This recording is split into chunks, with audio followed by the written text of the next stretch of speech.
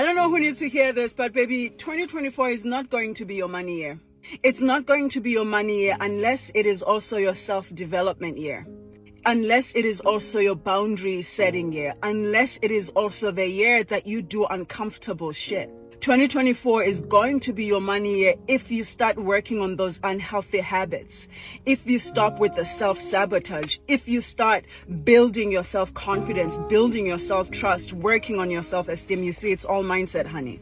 The mind that you have right now, the habits that you have right now, and if you think you are going to go into 2024 with that and make money, you are wrong. So I promise you this, if you work on yourself as a whole, all of you, your mindset, your goals, your dreams, setting them, clearing your vision, then 2024 will be your money year.